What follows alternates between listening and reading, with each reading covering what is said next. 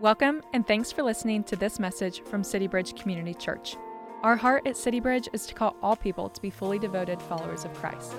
To learn more about City Bridge and how you can take your next faithful step with Jesus, check us out online at citybridgechurch.org. Now, here's the message. 'Tis the season for resolutions. This is the time each and every year that people kind of take a self-evaluation of themselves. And I actually really like resolutions. I'm a natural introspective introvert, and so resolutions and goal settings are kind of right up my alley.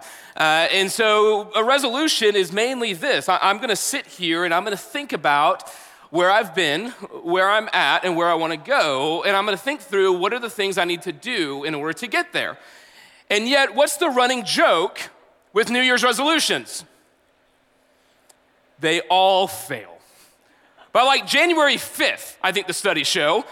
And so I, just for fun, went to a little website called Google, and I Googled what were the most failed New Year's resolutions.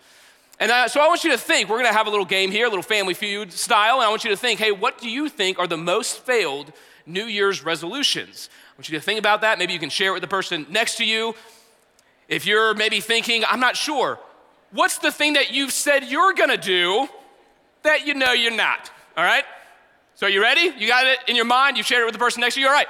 Number 5, the most failed New Year's resolution is to learn something new. If that's you, congratulations, you just learned something new right now. So check, moving on. Number 4, volunteer. If that's you, little website called citybridgechurch.org/kids. Go there, plenty of opportunity for you to fulfill that New Year's resolution right here, right now. Number 3, quit a bad habit. Quit a bad habit. And so we're gonna collectively say ours on 3. You ready? 1, 2, no, I'm just kidding. It's a safe place, but that's for community, all right? You share that with community later. Number 2, eat healthier. Full disclosure, after 2 months of eating nothing but butter, fat, and sugar in my life, and like mostly candy, way more than a normal human adult should eat, this one's on my list. So eat healthier, and this is attached to number 1, which is to lose weight and get fit. So let's be honest in here, how many of y'all got either weight equipment or workout clothes for Christmas? Okay, come on. I did. Probably not gonna do it anyways. So, now here's the thing, like I love resolutions. I think that they're great. I think it's a really good practice, a Christian practice, to pause and to think about where am I right now and where am I wanting to go and how am I gonna get there? And yet the problem with most resolutions is that they're actually very short-sighted. They're too small. They're too insignificant for the grandness of what God is actually calling us to do. And so something that has actually marked my life was years ago when I was in my early 20s, I read this book called The Resolutions by Jonathan Edwards. It was actually a journal entry that he wrote over like 90 resolutions. And don't think goals to achieve, but rather guidelines to live by. And I read them and it began to inform my mind about not just what do I want to do, but who is God calling me to be? Because what I do each and every day is actually becoming who I'm going to be tomorrow and the next day and throughout the rest of my life. And so I read these resolutions that all kind of begin with the word resolve. Resolve to do this, resolve to do this, resolve to do this. And it really marked and transformed my life. And so what we're gonna do this morning is we're gonna look at resolutions. We're gonna look at different ways by which God has given us tracks to run on in this world. And so if most resolutions are done by January 5th, it's January 2nd. I'm gonna save you 3 days because I wanna kind of destroy the common resolutions we have in our culture. And I wanna replace them with what God would have for us. And so we're gonna be talking about resolutions. And again, this is not goals to achieve. This is guidelines to live by. If this was the street, these are the guardrails that keep you safe. If this was bowling, these are little bumpers that you pull out, when you're not great at bowling, and you can roll that ball down and still play and still have fun and not throw your ball into the gutter, right? This is what God would have us for. And these aren't mine. These are things that godly men and women have done throughout the ages that have radically impacted their life. And yet for these 5, for me, are ones that have so locked onto my life that I am who I am today because of them. So we're looking at these resolutions, and we have to get into our mind a couple things beforehand. One, Timothy Keller says this, that we have to stop our silly self-improvement project and start simply surrendering to what the Lord would have for us. Like, so many resolutions are just that, just this like self-improvement project. And if we're honest, we do these things because we want to be like a better, more enlightened version of ourselves and kind of self-actualize. Or if we really dig down deep enough, we do these things because we think that we will be more loved, more liked, more popular, more accepted. If there's some greater version of a future self that maybe my spouse will love more, my kids will love more, my boss will love more, my God will love more. And we have to put that to death. We have to stop our silly self-improvement project and simply surrender to what the Lord would have for us. Because what we are doing today is who we're becoming tomorrow. So we're gonna look at 5 resolutions, guardrails, guidelines by which God wants us to live our lives. So first up, resolve to be marked by intimacy with Jesus. To be marked by intimacy with Jesus. John 15 says it this way, verse 4. Abide in me, and I in you. As the branch cannot bear fruit by itself unless it abides in the vine, neither can you unless you abide in me. I am the vine, you are the branches. Whoever abides in me and I in him, he is it that bears much fruit. For apart from me, you can do nothing. And so if you've been with us this past year, we moved through the Gospel of John, and this was one of those like climactic moments in the Gospel of John where Jesus is about to leave his disciples, go, be crucified, raised from the grave, ascend into heaven. And what he is telling his disciples is this primary command: I want you to abide in me. And that word abide, I love how Jeff defined it when we walked through this in John, is that abiding is a constant connection with Christ. It's not just a moment of a Bible study quickly in the morning as you move throughout your day, but rather it's a constant, continual connection with the person of Jesus Christ. I love how Jude defines it. In Jude 20, he says this, he says, but you, beloved, it starts with the reality that you are loved. It says, you, beloved, this isn't to earn God's love, you, beloved. Building yourself up in the most holy of faith and praying in the Holy Spirit. Watch this. Keep yourself in the love of God. Beloved, keep yourself in the love of God, waiting for the mercies of our Lord Jesus Christ that leads to eternal life. There is one main command in Jude 20 and 21, which is to keep yourself, to abide, to remain, to rest in what? The love of God. And so, beloved, walk in, accept, embrace, remember, be reminded that there is this canopy of God's love that is over you and in you. And he tells us how we're supposed to do that. He says, keep yourself in the love of God. How do you do that? He says, first, building up yourself up in the faith, that you would find ways to strengthen your faith in Jesus Christ. But then he says, praying in the Holy Spirit. That means praying in line with what the Holy Spirit would have you pray, while we wait for the mercy of our Lord Jesus Christ that leads to eternal life. And so how do you keep yourself in the love of God? You build yourself up in faith. You pray in the Holy Spirit as you wait for the coming and the mercies of Jesus Christ to return. The primary responsibility and activity of the believer is not do, but rather be. The primary activity of the believer is to position himself or herself before the Lord to be reminded, to remember, to reflect upon, and to rejoice in the goodness and the grace of Jesus Christ. That we would be marked by an intimacy with Jesus. And for me, I missed that for years. You see, I came to Christ in 7th grade and kind of thought, oh, you come to Christ and you kind of just like float around on a cloud and you're just like perfect after that. False.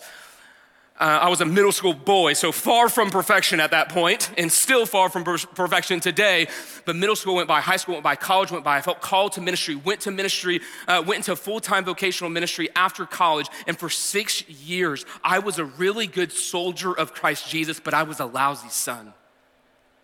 You see, a soldier can go and do and perform, but a son has to sit and receive without offering anything in return, and I was lousy at that. And so what it led for me was a season of immense burnout, so much so that when I came here, I was emotionally, spiritually, physically, every perceivable gauge in my life was at zero. And yet what I did was the same thing I had grown accustomed to, which I just jumped in and I just started saying yes to all these different things because I was like the new guy and I needed to kind of make a splash and make my name known. And so I got here and I said yes to all these different things. And it wasn't 3 weeks before I was so overwhelmed once again that I was at home in the fetal position crying. And I felt convicted in that moment. Hey, you need to tell your boss this. You need to tell Kyle this, Kyle Kegler, who was then my boss, now my boss, and will forever be my boss. But I called him up and we got together and I just began to share my heart with him. Hey, this is where I'm really at. And I'll be honest, I didn't know how that conversation was gonna go. I actually thought I was gonna get let go because I was the new guy and I can't take it. And in that moment, I saw what would become our motto play out with him, which is we wanna be a high call and yet a safe place. And so it was a safe place for me to share what was really going on in my heart. And instead of casting me out, he called me to something bigger and better. After I shared, he said, hey, thanks for sharing, and how do we get you back on the right track? How do we take some stuff off your plate so that you can focus in and double down on intimacy with Jesus? Because he looked at me and he said, and I'll never forget it, he said, Derek, who you are in Jesus is more important than what you do for Jesus. And I never heard that before. I always thought that I was saved to go and kind of like make waves in the kingdom of God, and yet God showed me in that moment through Kyle that who I am in Christ, my identity in Christ is more important than my activity for Christ. And I never really heard that before. And yet, through that time, I went on this journey and I began to see over and over in scripture how many times Jesus' primary concern for us is for us just to be with him. That the heart of God is that he wants to be with you. He's not looking for you to do something before he's looking just to be with you. In fact, Mark 3:14, I love this. When Jesus calls his apostles, it says he appointed the 12, who he also named the apostles, so that they might be with him and he might send them out to preach. You see that? I started reading verses like this and I started writing in my journal things like intimacy with Jesus leads to impact for Jesus. I started writing things like full devotion to Jesus leads to a fullness of life in Jesus. Or as Ian Bound says, to be little with Jesus is to be little for Jesus.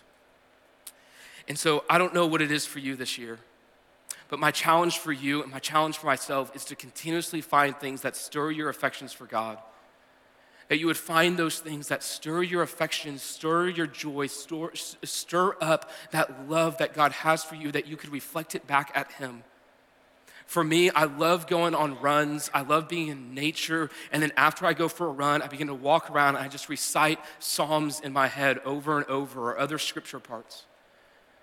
And I just use that as prayers back to God. It stirs my affections for God. So I don't know what it is for you, but my challenge for you is to cultivate a constant connection with Christ. Because apart from him, you can do nothing. And if we really believe that apart from Christ we can do nothing, then that should radically impact our prayer life, how we spend our time, how we spend our money, how we engage with people that are far from the Lord.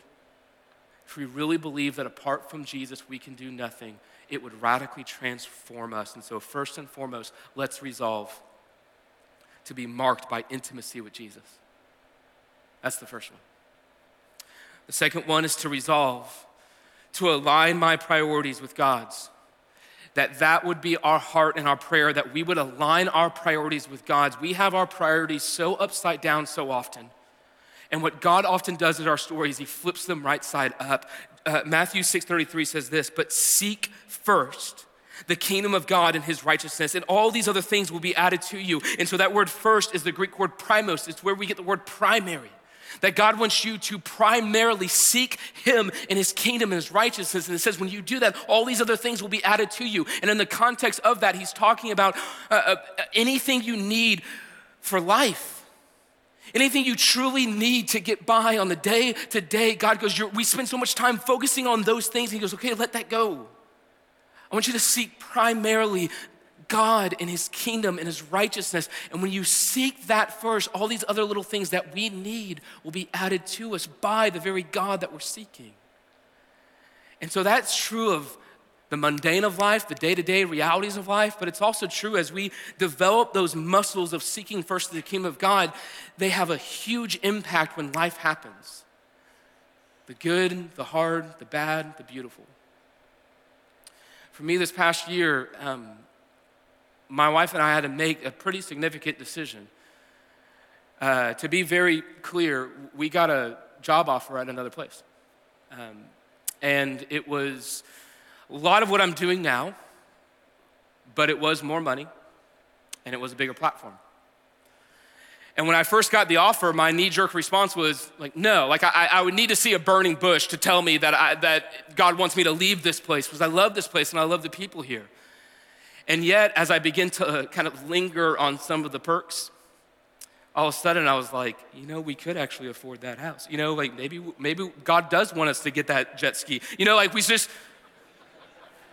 being honest, the mind starts to go. And what was happening in me is I started to see, like, look, these were great people. I love them. I would have had a ball doing ministry with them. I had done ministry before with them. But my priorities were being flipped. And I started to dwell on things that God doesn't call us to dwell on. And all of a sudden, that's an easy no became a, well, maybe, But then my wife and I, we began to process and pray and seek scripture and seek biblical counsel, both for our community group, but also the wider community that God's wrapped around us here at City Bridge. And we began to process, and God just brought forward the three primary priorities in our life. And so we just asked three questions. One, what does the Lord want from us in this? And he has trump cards. Whatever the answer is to that, the rest of the questions don't matter as much. But the first question was, what does the Lord have for us? What does it look like to seek first the kingdom of God in this moment? The second question was, what's best for our family? There was a moment in which my son, who's almost 2 years old, he's in this like giggly state right now in which like I lay on the ground, he jumps on me and he just laughs and he giggles. And that was happening and my wife was in the room and I just prayed in that moment, God, whatever gets me more of this has to be the right answer. The third was, how can I use and my wife use our time, our talents, our treasures to make the biggest wake in the kingdom of God? What does God have for us? What's best for our family? And then how can I steward what God's given me for his name and his glory? And as we got those priorities clear in our mind, the answer was obvious. And we said no to a really good opportunity so that we could say yes to a really great one. And so to be clear, I did say no. And unless God tells me to leave, a paycheck or a platform won't get me out of here. God has led us this far and he has not led us astray. And so we are with him until the end. And that means we're with you until he lets us go. So get used to it. I'm gonna be around. So thank you. The glitz began to fade as our priorities got right. So City Bridge, life's gonna come at you this year. There were sweet moments of joy in 2021 for us, and there were terrible moments of sorrow. And that same reality is gonna play out in 2022 and 2023, and until the Lord comes back, you're gonna have moments this year that are gonna be marked by intense joy and laughter and love, and there's gonna be times this year that it's gonna be marked by sorrow, by pain, by doubt. no matter what happens, you seek first the kingdom of God and its righteousness in the little things of the day-to-day, but use those to build your muscles because big things happen and we don't know when that's gonna happen. And we have to have our priorities right. And they must be aligned with God's because he does not lead us astray. And so let's choose this year time with the Lord over the next episode. Let's choose this year time with family over getting an edge at work. Let's choose this year to use our time, our talents, our treasures to love others versus making much of ourselves. Let's resolve to align our priorities with God's. It will make all the difference. Number 3, resolve to discipline my life to love God and to love others.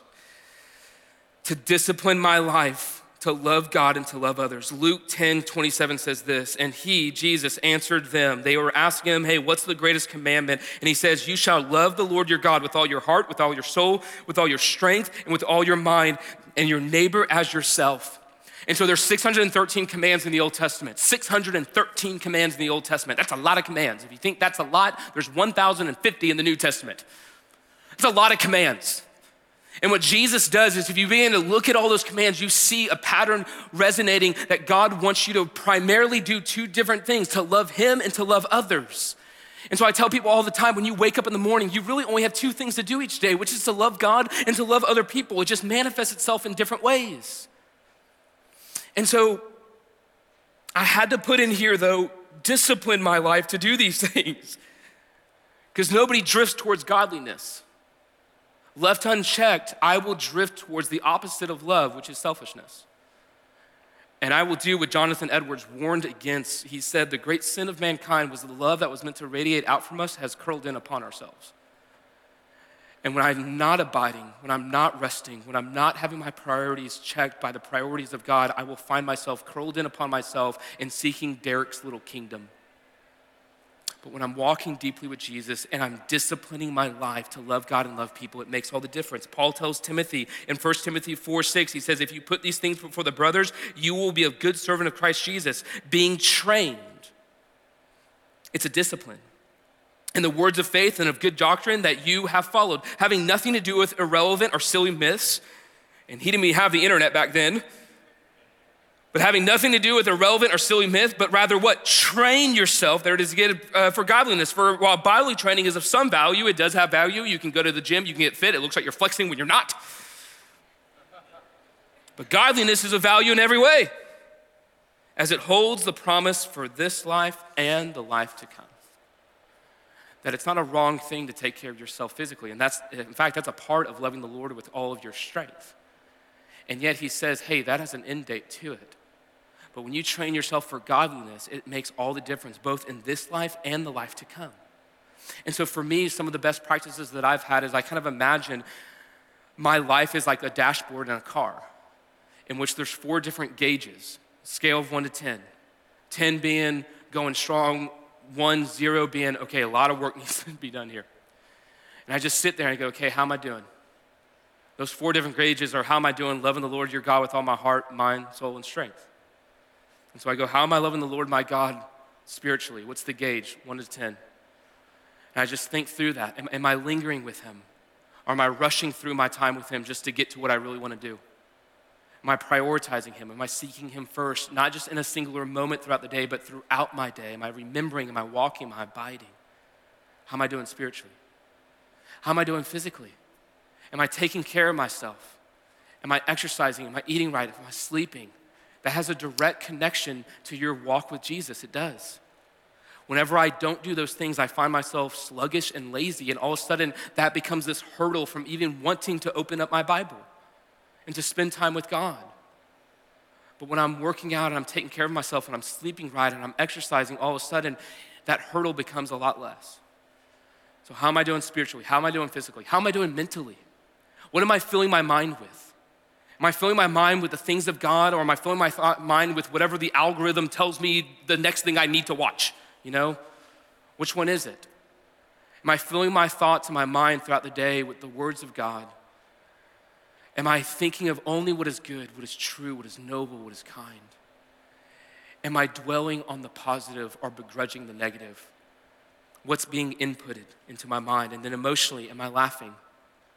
Am I falling more in love with Jesus? Am I more in love with Jesus now than I was 6 months ago, a year ago? Because a Pharisee can have a Bible study. A Pharisee can have a time with the Lord. But when we deeply walk with Jesus, we are meant to fall more deeply in love with him. And I want to know, where is that at with me right now? Am I going through the motions? Or am I falling deeper in love with the God who saved me? And so I look at that dashboard and I just go, where am I at? Am I a 6? Am I a 2? Am I a 4? And then what are the tweaks that I need to change by the Spirit of God working within me to adjust those this coming year? We said it from the beginning, we have a 4B coming up. And the temptation is just to wedge that into a part of your day, just going, okay, I have to be a member to do this. And so, yes, I'm doing great. Yes, I'm doing great. Yes, I'm doing great. Yes, I'm doing great. Yes, I'm doing. And we just kind of just right click all the way down. My encouragement to you is to pause, to create margin, to create space in which you can sit down and really ask yourself that question, where am I at right now with my walk with the Lord? How am I loving him with all my heart, with all my mind, with all my strength, with all my soul? That's how I love the Lord your God with all my, with everything in me. And as I grow in that. In regards to loving others, I do something similar. If we're supposed to love God this way and then love others as ourselves, a practice that I've done is I take these like concentric circles. Sometimes I draw them, sometimes I just have them in my mind. At the center point, I put Jesus. And then the next one, I put my family, so my wife and my son. And then I put church and community, and then I put neighbors in the world. And I just use that both to kind of evaluate where I'm at with that, but also it's one of my primary prayer lists. I start there and I go, man, I don't know how much time I have to pray, but I'm gonna start with my personal connection with God, but then let me move to my family, let me move to my church community, let me move to my neighbors, let me move to the world. And it's a way that I can love the Lord your God with all my heart, mind, soul, and strength, and then love my neighbor as myself. And so for you, you only have 2 things to do today.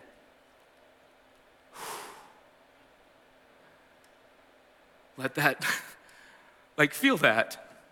You only have 2 things to do today. And it's to love God and it's to love people. Love God and to love people. So when you walk into a room, you love God and you love people. When your kids are screaming, you love God and you love people. My son just learned the word no. And we are learning that he has a will that is different than ours. And when he says no for the umpteenth thousandth time in a day, that's an opportunity to either respond in the flesh and frustration or to respond in the Spirit of God and love him in this moment. To ask myself, how do I love him in this moment? Even if that means discipline. When you walk into a board meeting, when you walk into doing your Monday task, when you're doing dishes, when you're home, getting home at the end of the day tired, you ask yourself, how do I love God and love people in this moment? Resolve to discipline your life to love God and to love people. That's number 3. Number 4, to resolve to excel at the revealed will of God. To excel at the revealed will of God. 1 Thessalonians 4:3 says it this way, for this is the will of God, your sanctification, that you abstain from sexual immorality, that each one of you know how to control his own body in holiness and honor, not in the passions and lusts like the Gentiles who, by the way, don't know God. That's not you. You know God. Verse 6, that no one transgresses or wrongs a brother in this matter because the Lord is an avenger in all these things, as we told you before him and solemnly warn you, for God has not called us to impurity, but to holiness. Therefore, whoever disregards this disregards not man, but God who gives the Holy Spirit to you. It's so amazing. I hear the question so often, hey, what's the will of God for my life? Whenever I was a student pastor, that was every junior wanted a meeting with me. It was like, hey, what's the will of God for my life? I'm like, I love that you asked that question. Let me tell you.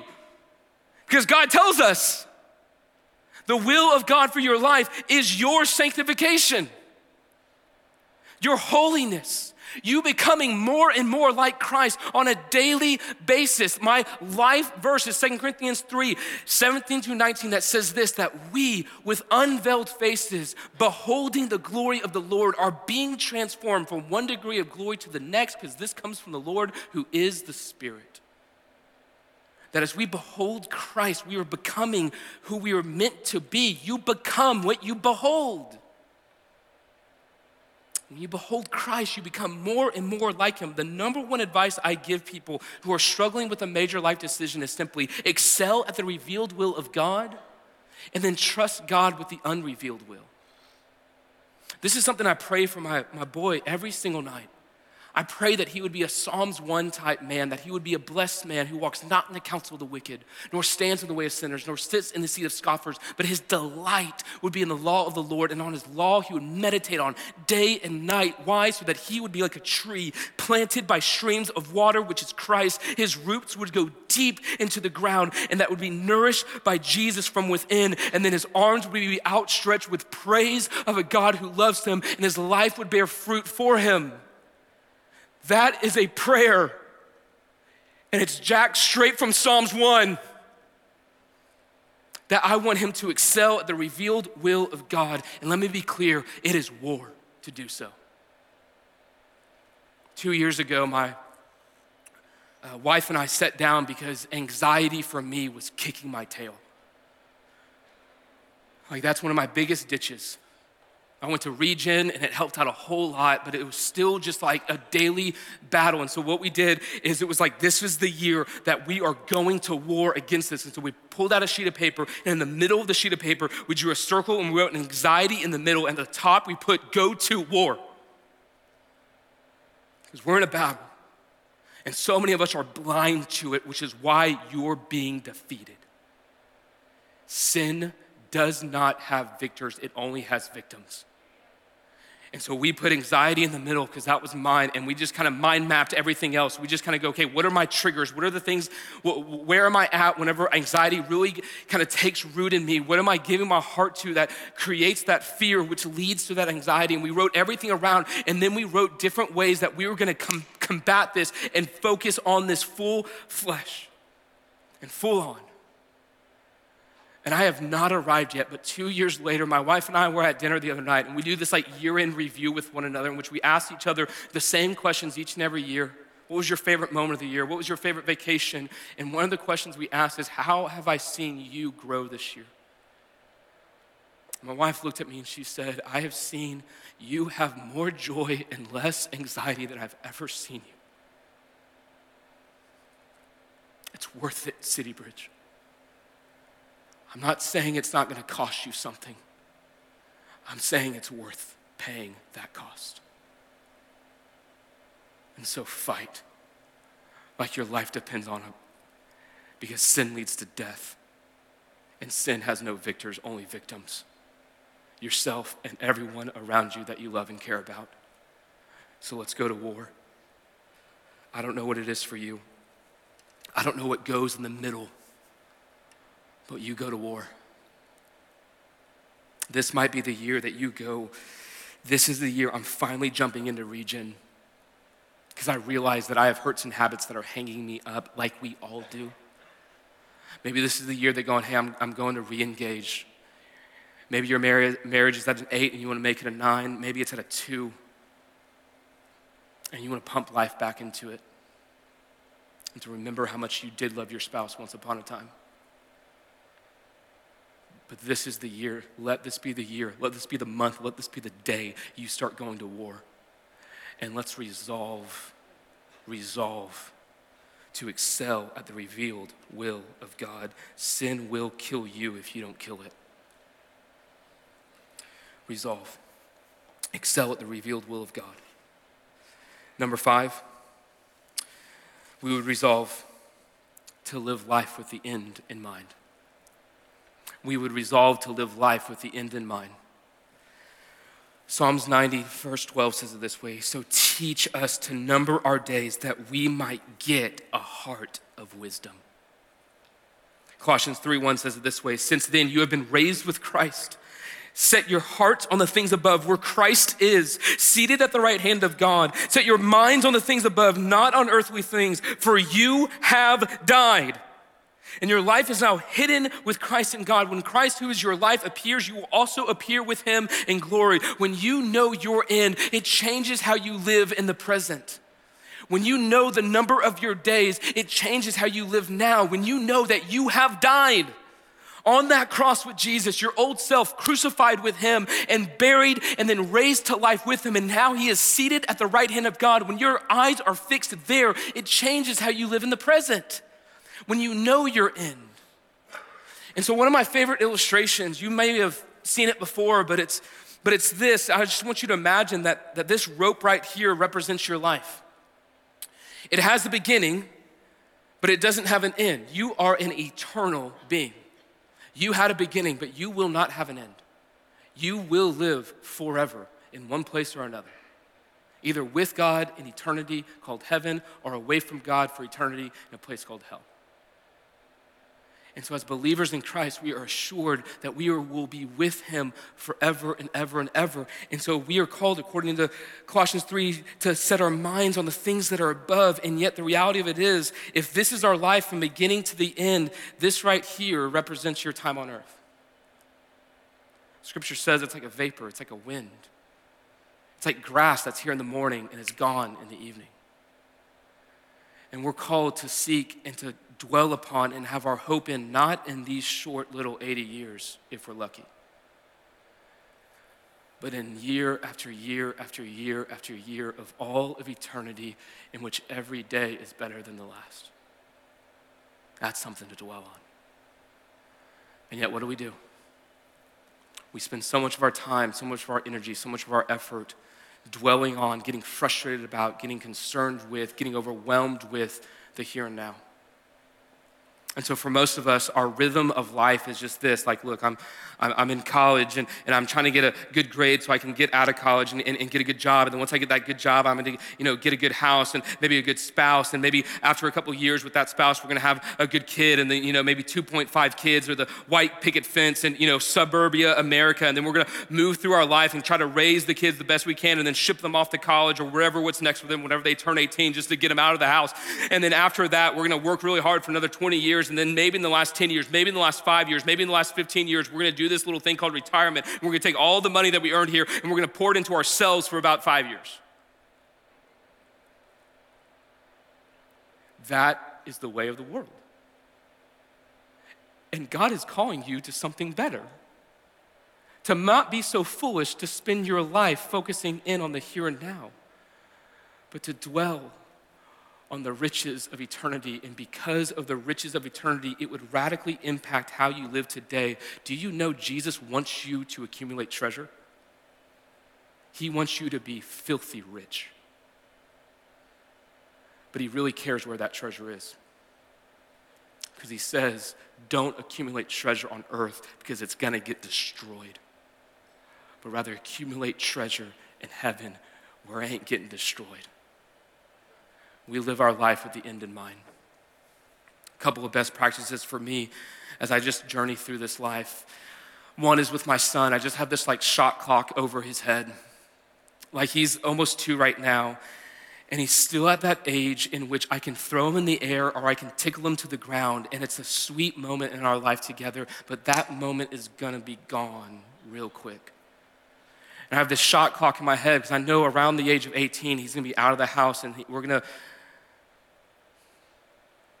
he's not gonna be my little 2-year-old boy anymore.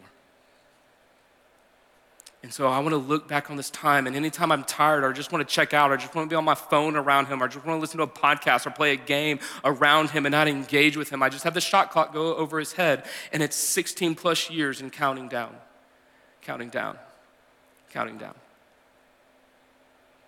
When I get to the end of his 18 years with us, I want to look back and not think, man, I crushed that game that I played while he was wanting to play with me. I want to think about his laughter, his joy, and how we discipline him in the Lord, that he might grow up to be a man of God. With my wife, I just think of us as just old, honestly. For whatever reason, the picture that's in my mind always with me and her that just helps me is we're old, we're sitting next to a fireplace and we're knitting for some reason. I don't know what old people do, but it sounds fun. But it's think of the 2 characters from Up, in the first 5 minutes. Don't think past the first 5 minutes because it gets really dark pretty fast. But that moment. And I just kind of think, oh, okay, what is it gonna mean in my life right now at that point when I look back on my life? What is it going to mean of how I live my life? What am I doing today that's gonna impact who I'm going to be then? And how have I poured my life out over our 40, 50, 60 years together so that she would become all she was meant to be in Christ? I want to look over at her and smile, knowing that I gave my all for her so that she would be all she was meant to be in God.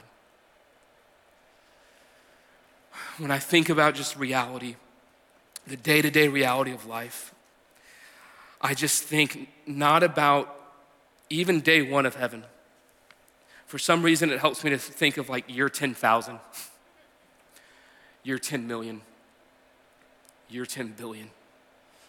And I think through what's gonna matter then. Because what I'm doing today is who I'm becoming tomorrow. And when I think about that, look, I wake up with a to-do list every single day.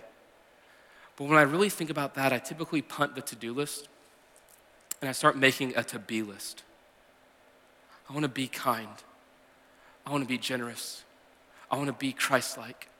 I wanna be sacrificial. I know that only comes because of 1 John 4:19, that we love because Christ has first loved us. And so I think about it, and I begin to realize that I think the things that are gonna matter way over here, as we look back on these few years on earth, is not that I lost 5 pounds in 2022. I don't think I'm gonna be high-fiving people in heaven over that, okay? But I think what's gonna matter is a life marked by intimacy with Jesus. A life where my priorities were aligned with God's. A life that I loved God and loved others. A life where I excelled at the revealed will of God because I was thinking about the end of all things with Him. And so you might be hearing all of this and saying, hey, I can't really do all that. You might be hearing, if you're more honest, you might say, I don't want to do all of that. I want to do my own thing. Well, here's the reality. You can't, and you won't. Apart from Christ, you can do nothing. And if we really believe that, it would really impact how we lived our lives. You don't have the motivation or the means to accomplish anything that is worthwhile in God on your own. Which is why I want to finish how we started. We started by showing all the little resolutions that most people give up on. Well, there's one resolution in Scripture that we can't give up on. And this one resolution ties everything we talked about together. It's the one that matters. It's Paul in 1 Corinthians 2:2 who says this, for I resolved to know nothing while I was with you, except for Jesus Christ and Him crucified. Apart from Christ, you have no motivation or means to accomplish anything worthwhile. And so let us be a people who resolve to know only 2 realities: Jesus Christ, who He is, His beauty, His majesty, His wonder, His sovereignty, His control, His love. Jesus Christ and Him crucified, who He is and what He's done for us. That we would be marked by a deep intimacy with this Jesus, and that would impact how we live every aspect of our life. He has come to give us life and life abundantly. This year, this month, this day, now and forever. And so let's stop this silly self-improvement project and start simply submitting our lives to the one who is and the one who is to come, Jesus Christ, who was crucified for us. Thanks for listening. We pray this message encourages you on your journey with Jesus. If you found this message helpful, feel free to share it with others and leave us a review. To learn about City Bridge and how you can take your next faithful step with Jesus, check us out online at citybridgechurch.org. You can also follow us on social at CityBridgeCC. See you next time.